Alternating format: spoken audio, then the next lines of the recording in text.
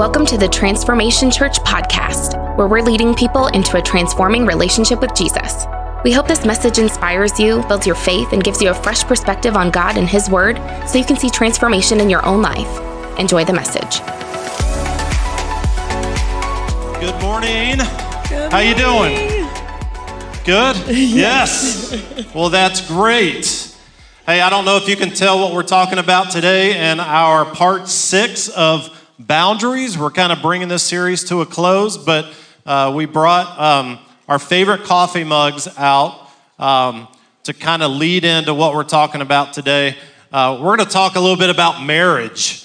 And we got these cups because we learned early on in marriage that I am Eeyore. Everything is blue, right? Any Eeyores out there? How many Eeyores? Yeah, like 3 of you? Yeah.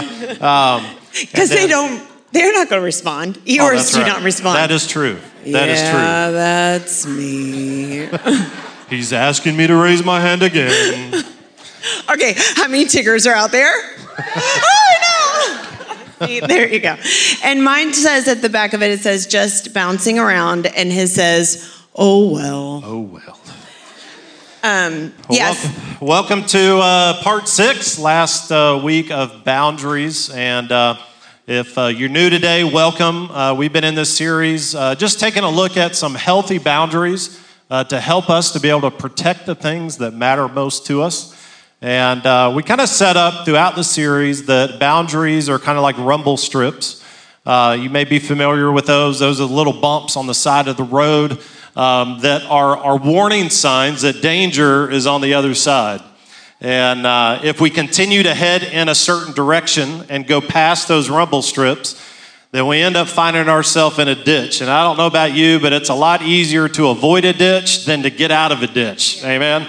And so we've just been looking at different kinds of boundaries, different areas of our life. And today we couldn't think of a better way to bring this series to an end than to talk a little bit about some healthy boundaries in marriage. So we're going to talk about 4 boundaries. And for those of you that aren't married in the room, maybe you've walked through divorce, maybe you're waiting to get married, just really take this moment and look at this in the aspect of relationships as well, because it's super important for us to set boundaries in relationships, but in our marriage. And don't you know that the enemy is attacking marriages in our nation and around our world? And so maybe that's not you today. Maybe you're not married right now. Pray for the people next to you, because we desire at Transformation Church to have healthy, happy marriages that we can be an influence outside of these walls to our world around us. And so just be praying for those that are around you. But this isn't just for marriage. If you're looking to be married,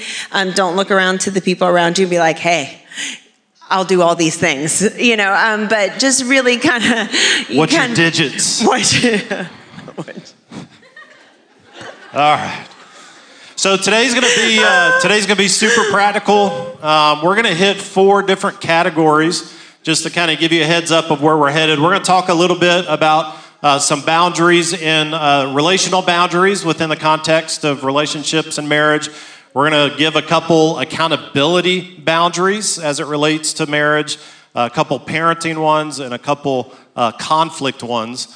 And then at the end of today, we're going to take a couple questions. And so during the service today, you'll see a number up on the screen, and you can type, or I guess you wouldn't type, but you would text your question to that number.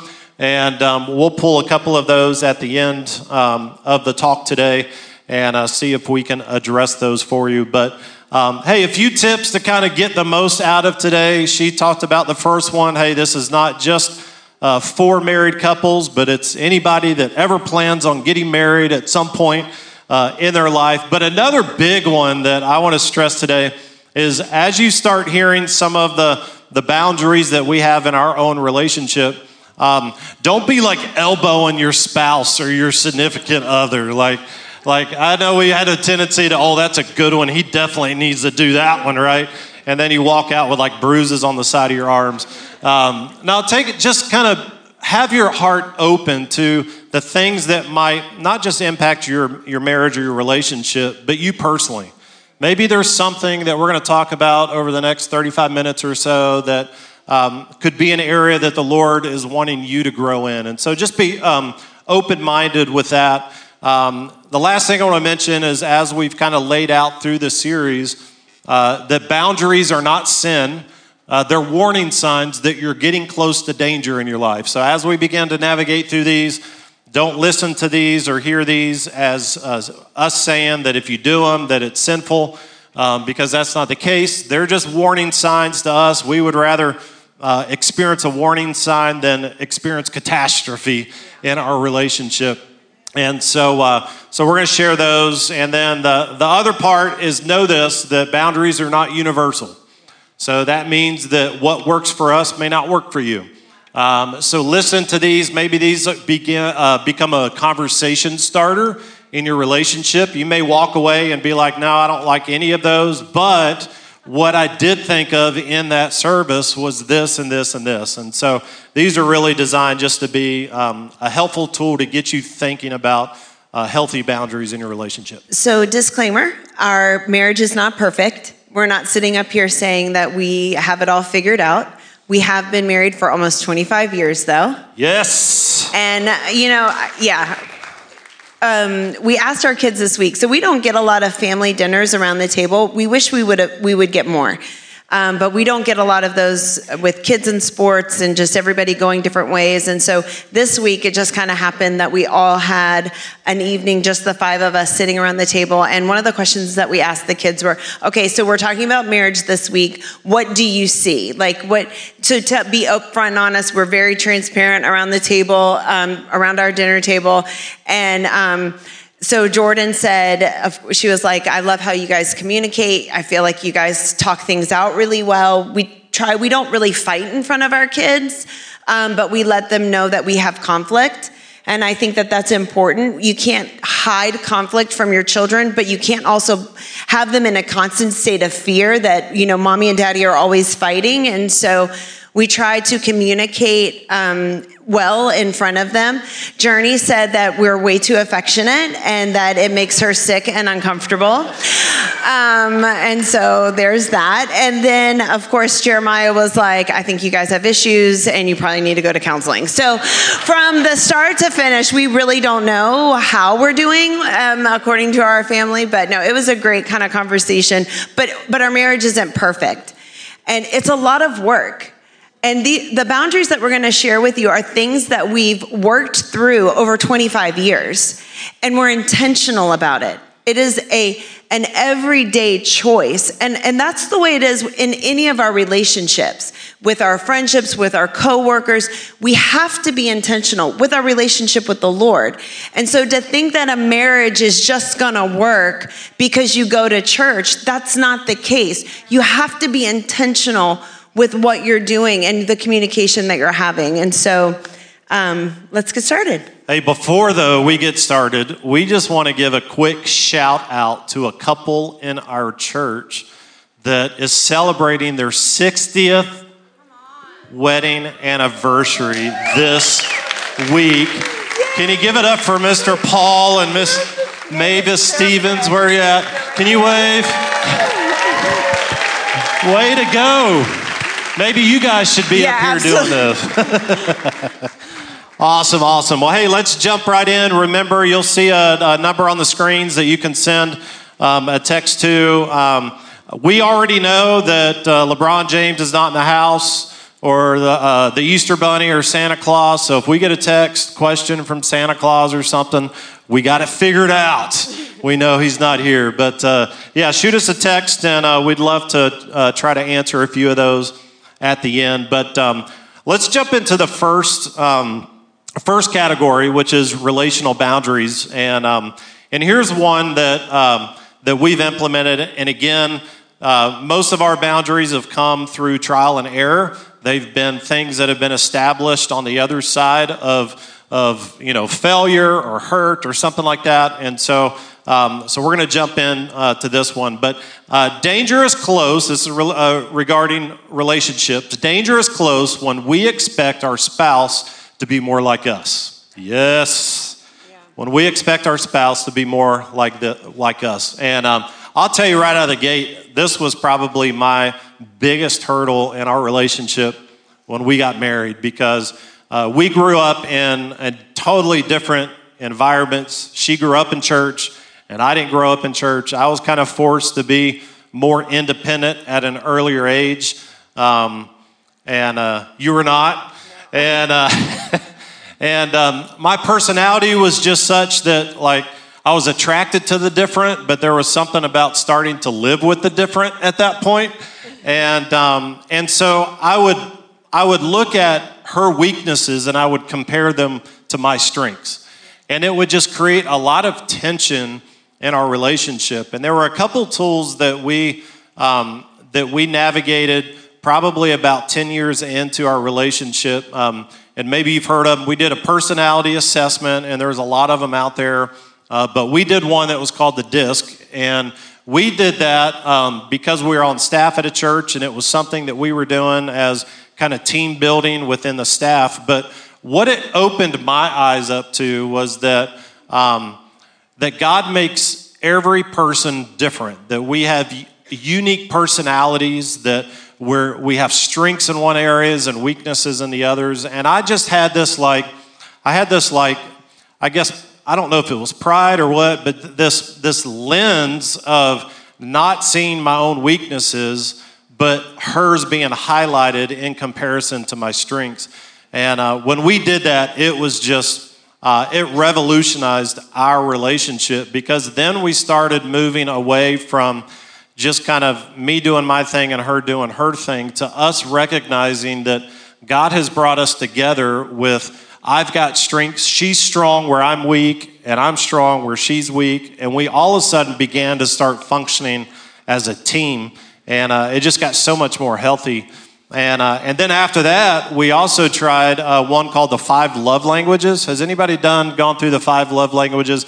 If you haven't, I would highly recommend that you do that. It's a Christian-based, I guess, 5-week book or Bible study that you can go through. And it identifies, we all have 5 different love languages. And these are the 5: acts of service, words of affirmation, quality time, gifts, and physical touch. And what I discovered about myself was that I'm acts of service, and your words of affirmation. And we actually did this study years ago when we were here before. We did a marriage small group at our apartment in Southwood, and what we found was that we are opposite. Obviously, everything that we do is completely different. We think differently, decisions, everything we do is completely different. And one of the things we realized was the way that he felt love was the thing that I was the weakest in. And the thing that I felt love, he was the weakest in. So I have a really hard time with acts of service. I feel like everybody, if I have to do something, everybody should have to do it. Like, why do I have to do that for you? Like, I've raised very independent kids. At 2 years old, they could take their plate from the table to the sink. Why do I have to do that? It's plastic. If you drop it, it's no big deal. We have a dog. They can pick up whatever. For him, words of affirmation, it was really difficult for him. He was like, why do I need to encourage you? I know if I've done a good job or not. You don't have to tell me. If I've done a bad job, I know that. If I've done a good job, I know that. And so we even realized that in our love languages, we were completely opposite, but we had to work on it. That's the intentional part. The intentionality of, I'm going to do something for Ryan because that makes him feel like I've thought about him. I've considered him. I've given, love to him. And one of the things that, he had to know about me is that because he's so detail oriented, excellence is so high that if I did something, maybe he could help me do it better the next time. Well, I didn't need help doing it better the next time. I want to know how well I did in that moment. And so really trying to be intentional on those things. We're not perfect. These are probably still the things that we fight about the most, that we have conflict about the most in our family are these things, but we've learned to work on it, that even if it's a weakness of mine to have to do an act of service, I intentionally do that because I love him and I want him to feel that love. Yeah, and one of the light bulbs for me in this, if you've not gone through the 5 love languages, is that we tend to love our spouse in the way that we receive love. And then we get frustrated because we feel like we are giving so much love, but we're missing their heart because that's not how they're wired to receive love. And so frustration begins, and what we noticed too in our relationship was the most hurt happened also because she's words of affirmation. So when we would early years get in arguments, what would I do? The anger would build up, and I would attack with my words, right? Not realizing how much that was cutting her because she's words of affirmation, so it builds her. She feels love when I speak positive about her. But what's she going to feel when I'm speaking negative? When I'm coming out and I'm using really harsh words, she's going to feel even deeper hurt. And so it really was a light bulb for us that helped us to kind of better understand, hey, we're not going to try to make each other more like us. We're going to accept who God has made us to be. And we're going to try to do this as a team, not separate. Why don't you jump into the next one? Okay, so the next one is danger is close when we spend more time complaining about our spouse rather than praying for them. Let's go. That's what I'm talking about. Really kind of take a thought and really kind of look at how much are you complaining about your spouse and what they do wrong and how they're not enough, and really think, how much am I praying for them? I pray over Ryan and our kids daily for the favor of God to be on their life, that God would open up doors for them in their life. And I could complain about, well, the reason why they don't have these opportunities is because of this and this and this. Instead, I'm going to turn that into, Lord, open their heart, open doors for them, open ways for them, for you to move in their life. And this was really, and I know I've shared this with you guys before, but in our first year of marriage, I went to my mom. I called her up one day. He probably had said something that had hurt my feelings, and I started. That never happened. Yeah, and I started in on complaining, and my mom stopped me, and she said, honey, I love you, but I'm not going to sit here and listen to you complain about Ryan. She was like, if you have a problem, you need to go to him. And I will pray. You guys will work this out. But if you're coming to me, my mom couldn't fix it. My mom could not fix it. Now, our parents can give us advice on ways to help fix, but she couldn't fix it. And so me going to her and complaining was not going to help anything. And so one of the verses that we have is, be anxious for nothing. It's Philippians 4:6. But in everything, by prayer and supplication, with thanksgiving, let your requests be made known to God. Pray for your spouse. There's danger that's coming in if we are not consistently praying for each other. We pray for people in our small groups. We pray for people at our job. We need to pray for the people inside of our homes. We need to pray for our spouses and really ask the Lord, and not just for, Lord, change him. Lord, change her. But Lord, help me. And one of the things that when we were dating, we only dated for 3 months and got married, but for 2 years before that, the Lord had really placed Ryan in my heart. And we've got a wonderful story. I was in love with him from a distance for years. And one of the things that the Holy Spirit did in those years of me praying for him was he changed my heart to begin to pray for him. Lord, help me be the woman to love him the way he needs to be loved. And so if we're praying for our spouse, it's not just, Lord, change them, but Lord, change me. Change me so I can be the wife that supports him and loves him. Change me. And so pray for your spouse. Lift them up in prayer every day. Pray favor on them. Pray that they will have favor on their jobs, and don't complain. It doesn't do anything. It really changes nothing. All it does is it makes us super harsh and very hard and calloused. We'll keep going. Go ahead. We're done. I'll go to the next. All right, next one, accountability. Oh, is that me too? It's all you. Okay. So the next one is accountability and boundaries and accountability. So the first one was relational. This one is accountability, and it is important. If you want a healthy, pure marriage, be each other's accountability partners. There is nobody that can hold him more accountable than me. Because if he is having difficulties, I'm the one he needs to come to. If I'm having difficulties, he's the one that I need to go to. And so accountability in our marriage, and we saw this in our very first year married. I had a very close friend. He's still a very close friend. His name is Christian. We were friends for years.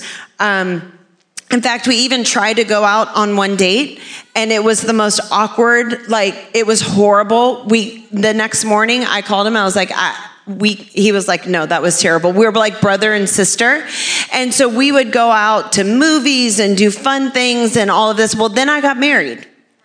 And so that, in that moment, became inappropriate. He's like a brother to me. He can call us at 2:00 in the morning. We're very close with Christian. Ryan always says it's the only guy other than my dad and my son that he's like, you can tell Christian you love him. I love Christian. He's like a brother to me. But in that moment when Ryan and I got married, it was no longer appropriate for me to go out to lunch with just Christian. And so what we did is we understood that danger is close when we allow ourselves to be alone with the opposite sex. Oh, I'm going to say that again. Danger. Oh, somebody needs to hear this today. Don't be flirting with that line. You draw a line in the sand that your life and your marriage is going to be a marriage of purity. That you don't find yourself alone with the opposite sex. That those temptations that the enemy is waiting for comes about. Or even, what would happen if somebody saw Christian and I out to lunch, just the two of us? Well, words start going. And that plants a seed in him. Don't trust her. Why was she out?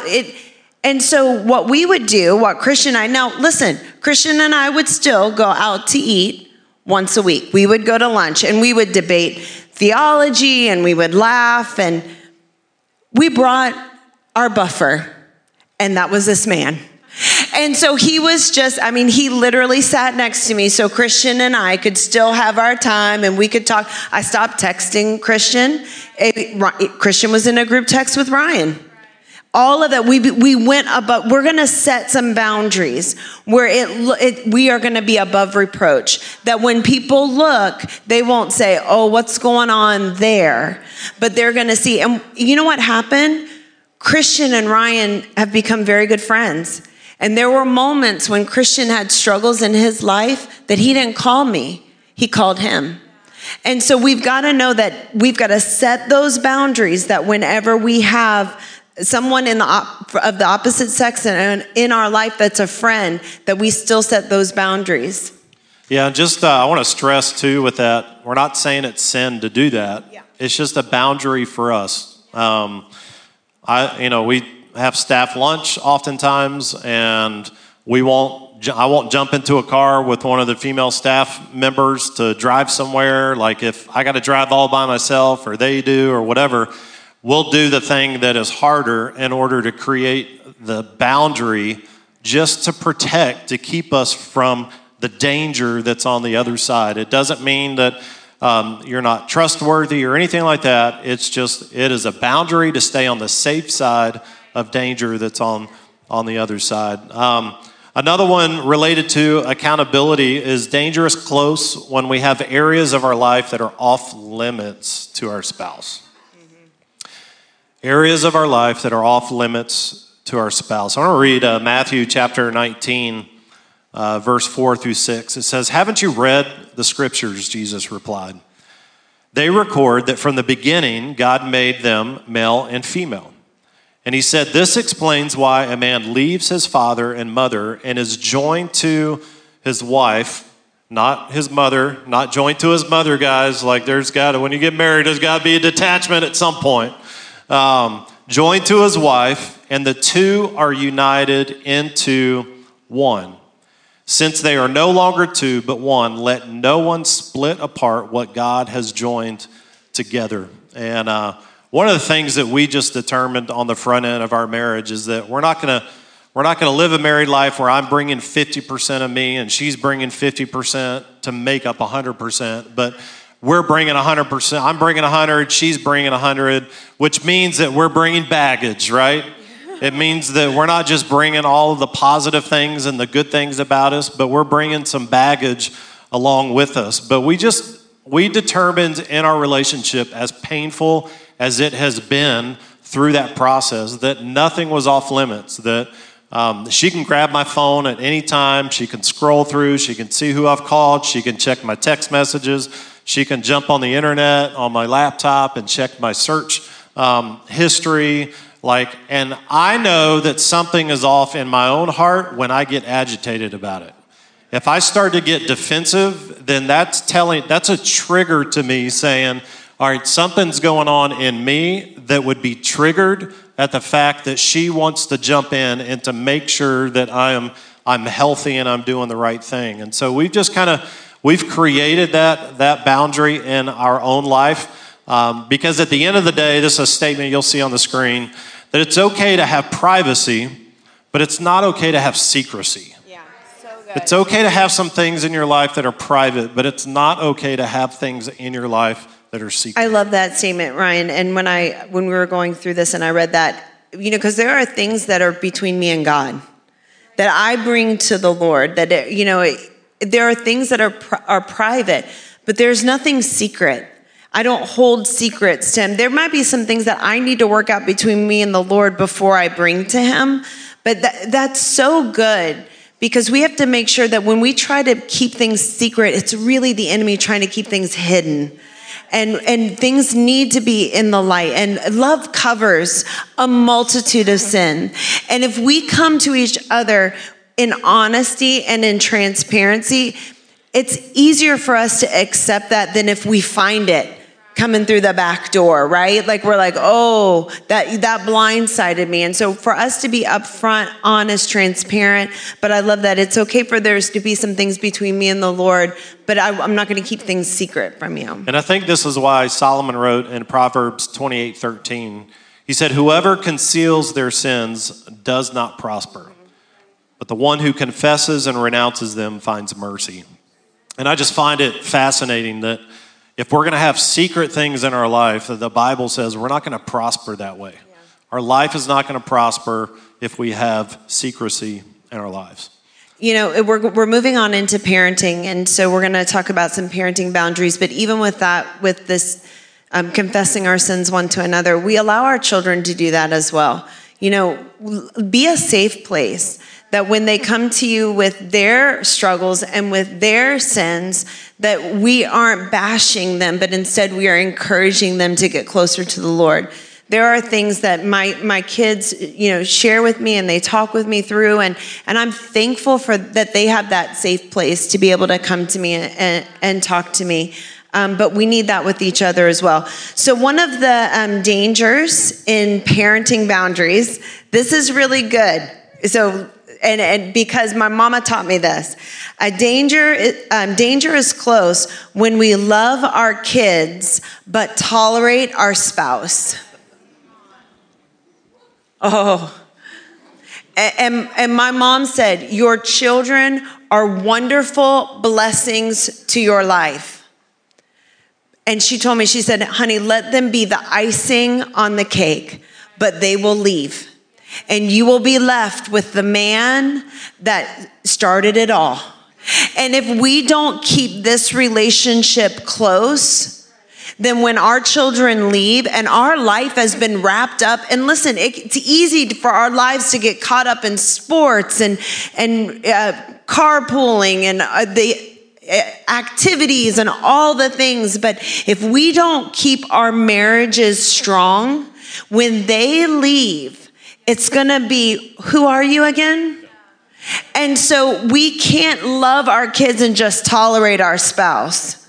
We have to love our spouse. Ryan and I, let me tell you, I've said to him so many times, babe, it's me and you against the world.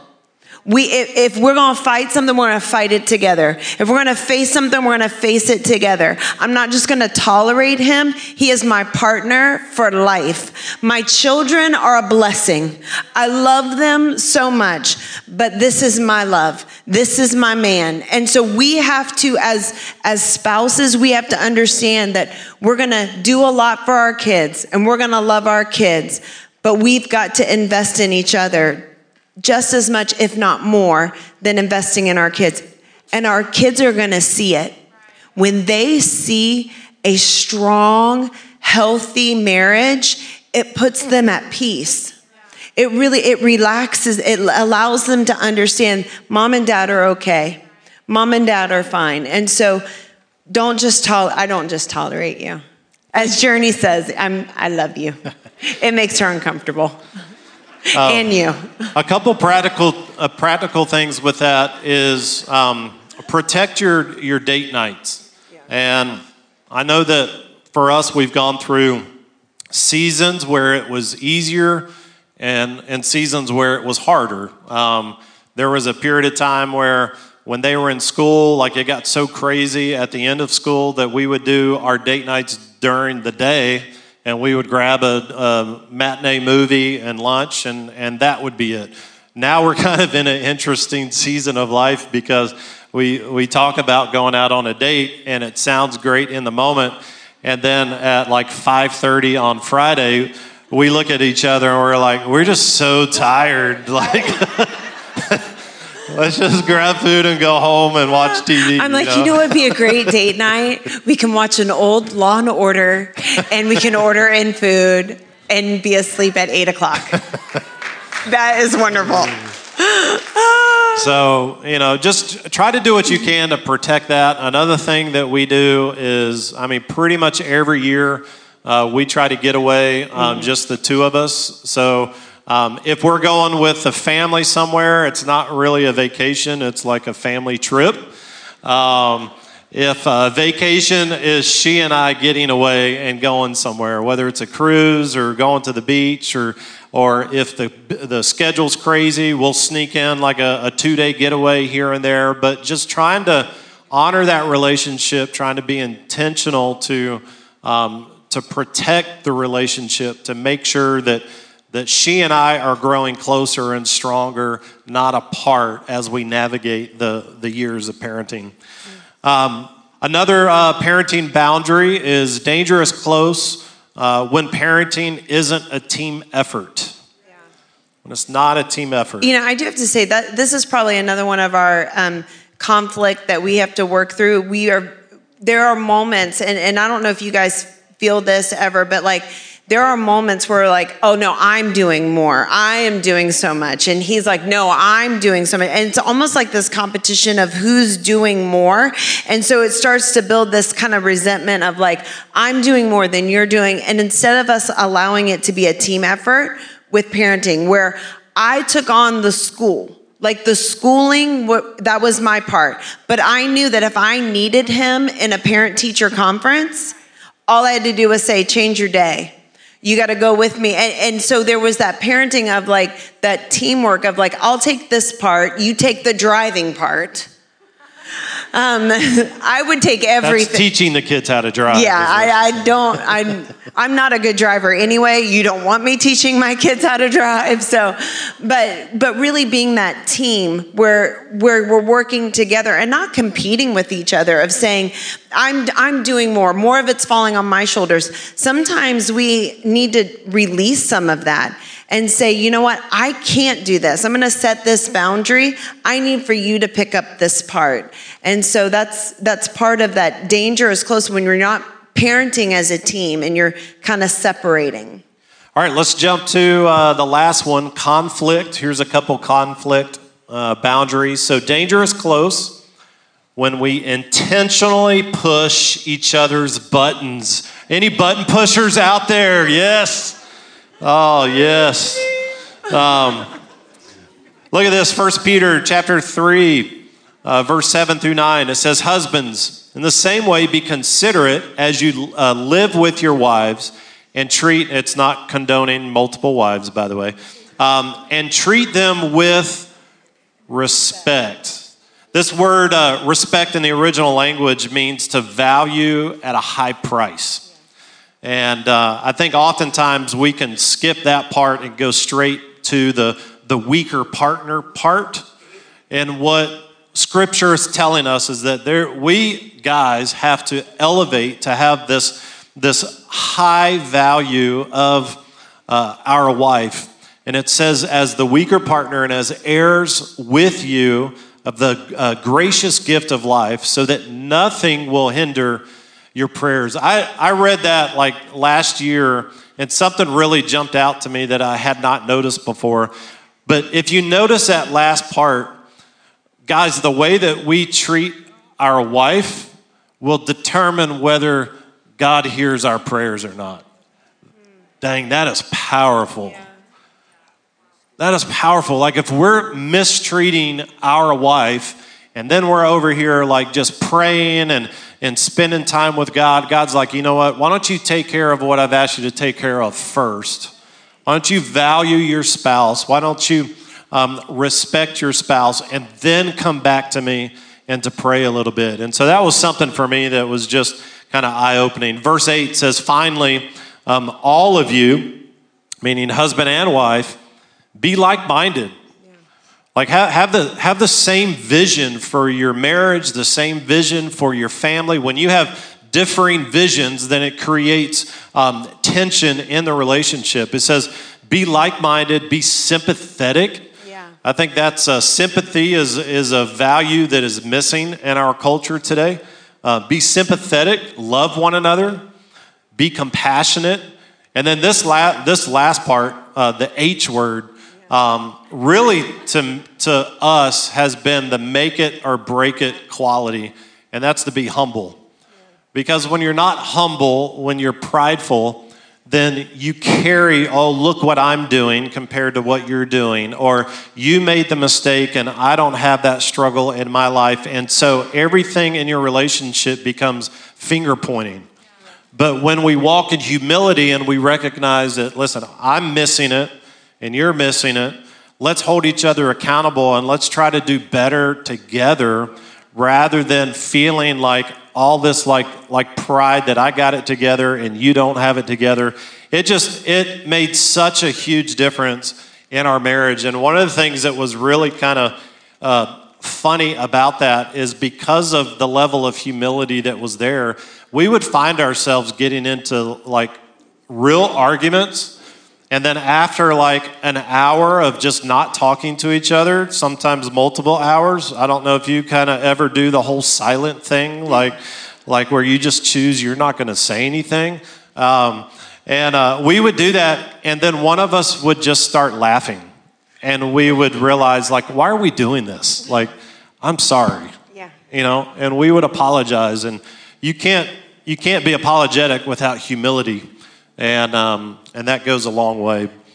So one of the things too with this about intentionally pushing the buttons and really understand this, and this is one of the things that for me, so you have your boss at work, right? And they're gonna say something to you, they're gonna do something, and so you choose not to push buttons because why? You lose your job. But yet we will go home to the person that we are to love the most. And we will say the thing and we will push the button because we don't respect that relationship as much as we do the paycheck. And let me tell you, that was something that if I'm going to show any person respect, it's going to be this man. And the reason why I'm going to is not because he deserves it or I deserve it or anything. It's because that's what God tells us to do. And so if I'm going to show that respect outside of my home, I'm going to show that respect inside of my home. And danger is close. This is the last thing. Verse 9. Okay, do not repay. Oh, that's good. I'll read verse 9. Do not repay evil with evil or insult with insult. On the contrary, repay evil with blessing, because to this you were called, so that you may inherit a blessing. This morning you prayed over us in your office, and you thank God for the blessing of our life. And I'm so thankful for our relationship, not because it's been easy, but honestly because it's been hard. Because we have seen, God, that song today of working miracles. We have seen miracles that God has worked in this relationship, not because it was easy, not because we were the same person or we thought the same way, but it was hard, it was tough. And we can see a blessed life, and not a perfect life, but a blessed life, and our kids see it. And I just encourage you, invest. This is all that matters. Our relationship with each other, our love one for another. That's really all that matters. The house, the car, the job, the college, the sports, that's just icing. This is what's important. And I encourage you guys, this is our last one. Danger is close when we want to prove a point rather than find a resolution. You don't have to be right. It's okay to say, you know what, I was wrong. I was wrong. Please forgive me. It's not easy to say, but it's so healthy. It's so healthy in all of our relationships. Have that boundary where you don't have to be right. Listen, if you have to be right, then you will be alone. You will be alone in life if you always have to be right. People will avoid you. They will walk away. Like, you don't have to be right. Build that relationship with each other, with your kids, with your friends, where you can look at them and say, you know, I was wrong. I am so sorry. Please forgive me. And what the other person does with that, listen, that's on them. But us walking humbly with each other, Ephesians 4:32 says, instead be kind to each other, tenderhearted, forgiving one another, just as God through Christ has forgiven you. We have a couple of questions here that we want to just kind of go through, and you guys sent some questions in, but one of them is, how do you show your kids you have conflict but not fight in front of them? That's a good one. That's a really good one. You know, Ryan grew up in a home where there was a lot of conflict. There was a lot of fighting. It was very volatile. And so for him, that was real important that we, he would get very uncomfortable and almost even more angry if we would have conflict out in public or in front of people or in front of our kids. And for me, we had to find that balance because I wanted to fight in front of our kids. I wanted to fight fair, though. And I think that that's the difference. See, we fight, but we fight fair. We don't do those digs that are the words. We're going to fight in front of our kids the way we fight in private. We're not going to do those digs, those words that listen, I've got all the words. I can cut them down with my words. She's the one that I'm the guy that thinks of the thing that you wish you could have said in the moment, like 20 minutes later. I'm the 20 minutes later. She's the one that thinks of them in the moment. I mean, I gotta bite my tongue. You know which one's harder? Thinking them in the moment, and not saying them. It's this filter called the Holy Spirit saying, "Don't say it, don't say it, don't say it." I would say, I guess my response to that is, and you have to hear, when she talks about we don't, I don't remember how you said it about the kids, seeing or whatever, but that was something that we had to grow into. It didn't just start that way.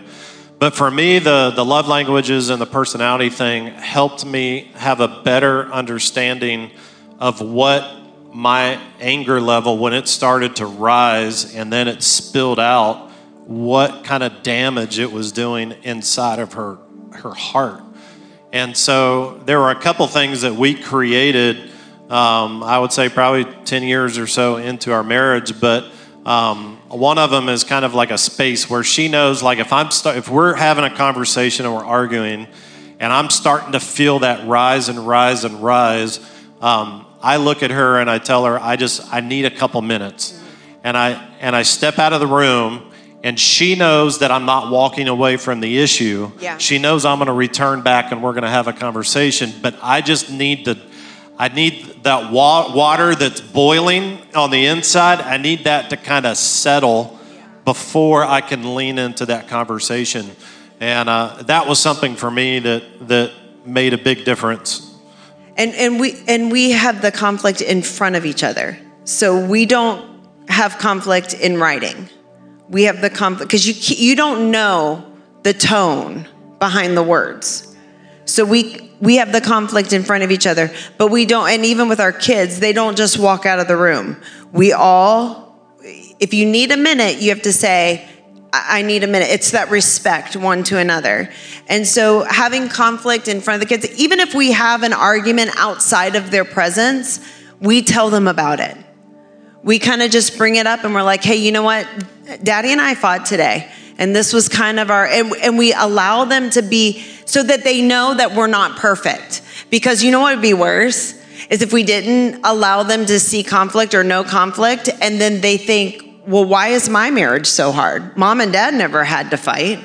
And so we want them to have that kind of safe place to be able to do that. I hope that answers it. So another good one is, how do you healthfully vent? So venting to each other in a healthy way. Yeah, I think, I just answered, I guess, part of that. Yeah. But another thing is cluing her that I'm getting ready to come with something heavy. Don't just drop it. Be like, give them a heads up. Yeah, like just a heads up that babe, I got to talk to you about, something, and she can kind of feel the weight of it. We'll typically sit down in the living room.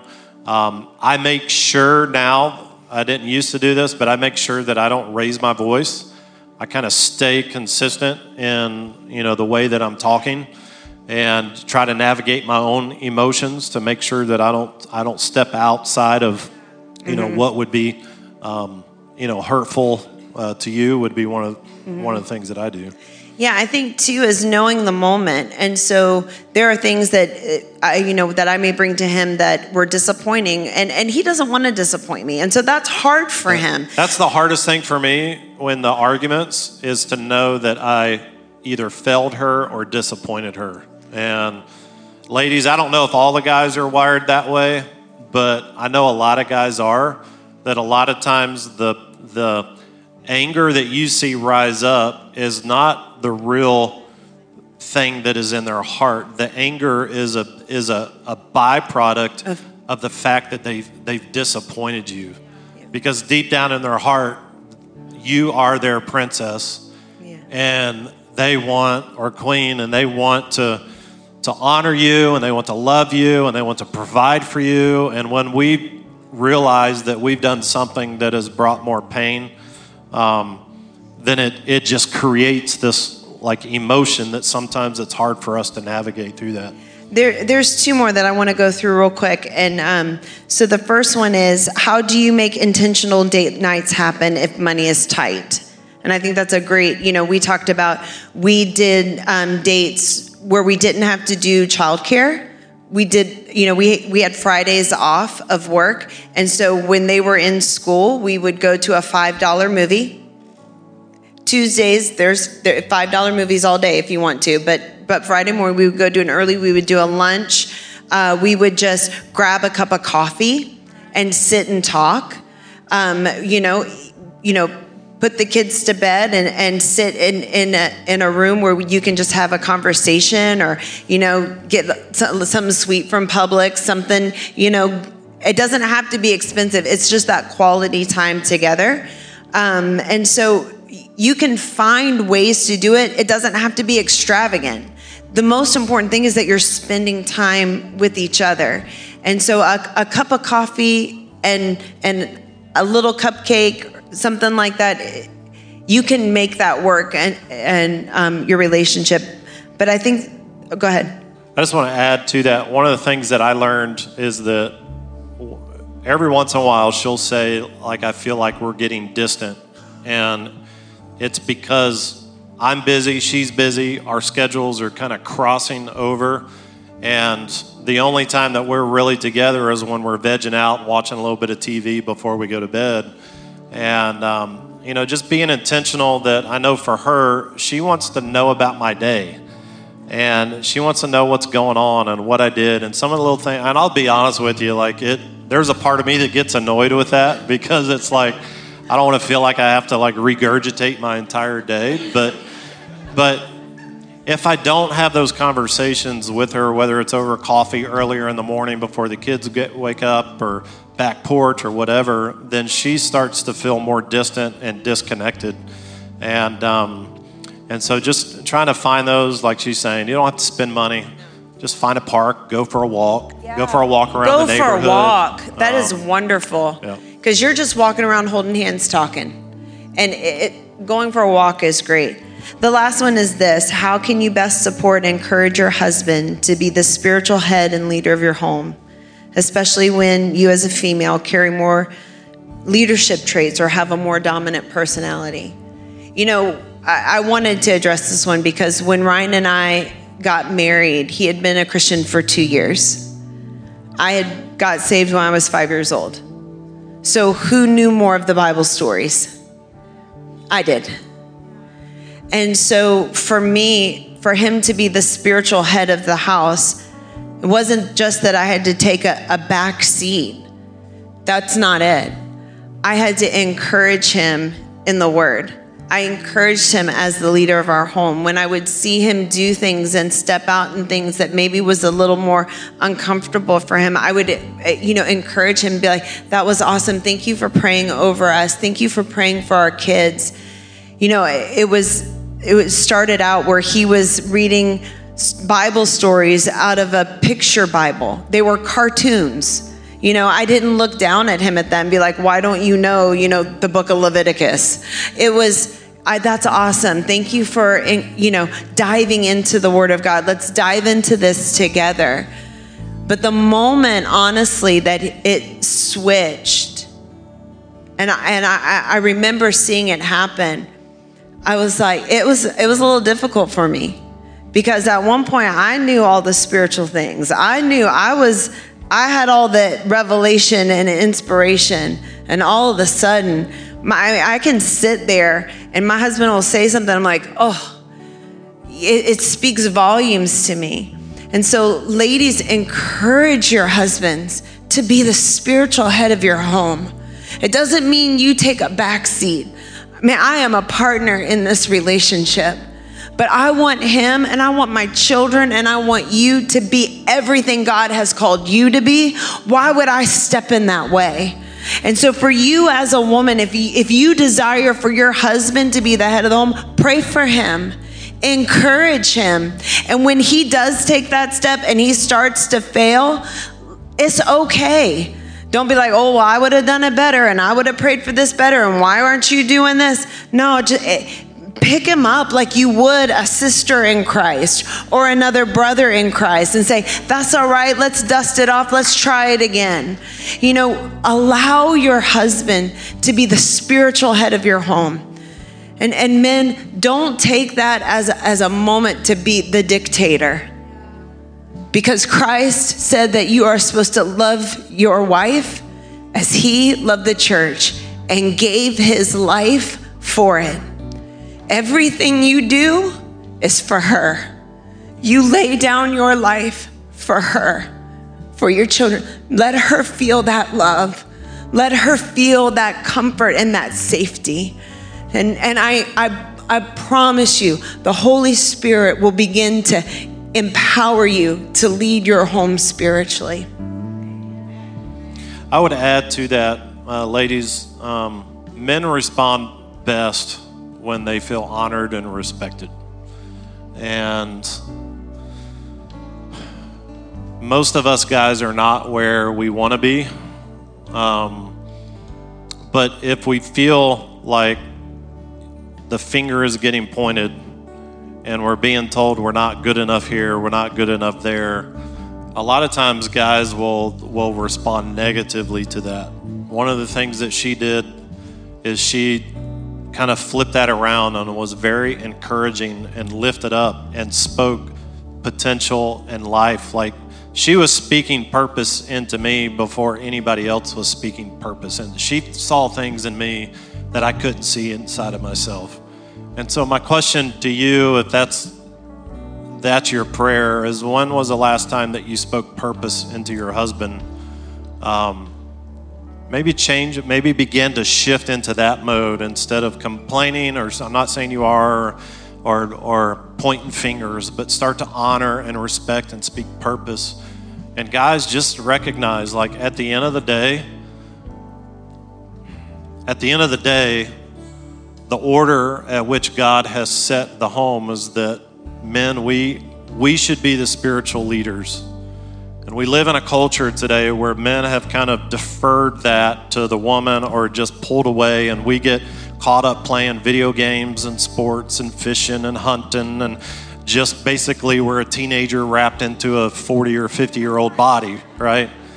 And I want to challenge you guys, like what would it look like if the men of God would rise up and be who God has called them to be? What would it look like if we just manned up, right? The way that we tell our kids, our boys, to man up in sports and everything that they do, like, what if we did that in our spiritual lives?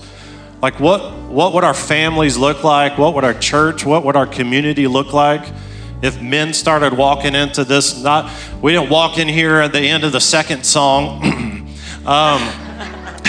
but we came 15 minutes early. And what if people started walking through these doors and there were 50 guys lined up in the altar seeking the Lord before the service? Like, what if there were men that were leading their homes and leading their kids, and men that were leading small groups and serving and doing all? What would our relationships look like? What would our life look like? What would our church look like? Our community look like? I guarantee you it would be breathtaking, and I guarantee you it would be a journey of a lifetime. Listen, guys, don't settle. Don't play average. Don't settle for ordinary when God has extraordinary for your life. Thanks for listening. If you enjoyed today's message, be sure to share it with your friends and tag us at TransformTLH. Thanks again for listening, and we look forward to seeing your face in the place someday. Have a great week.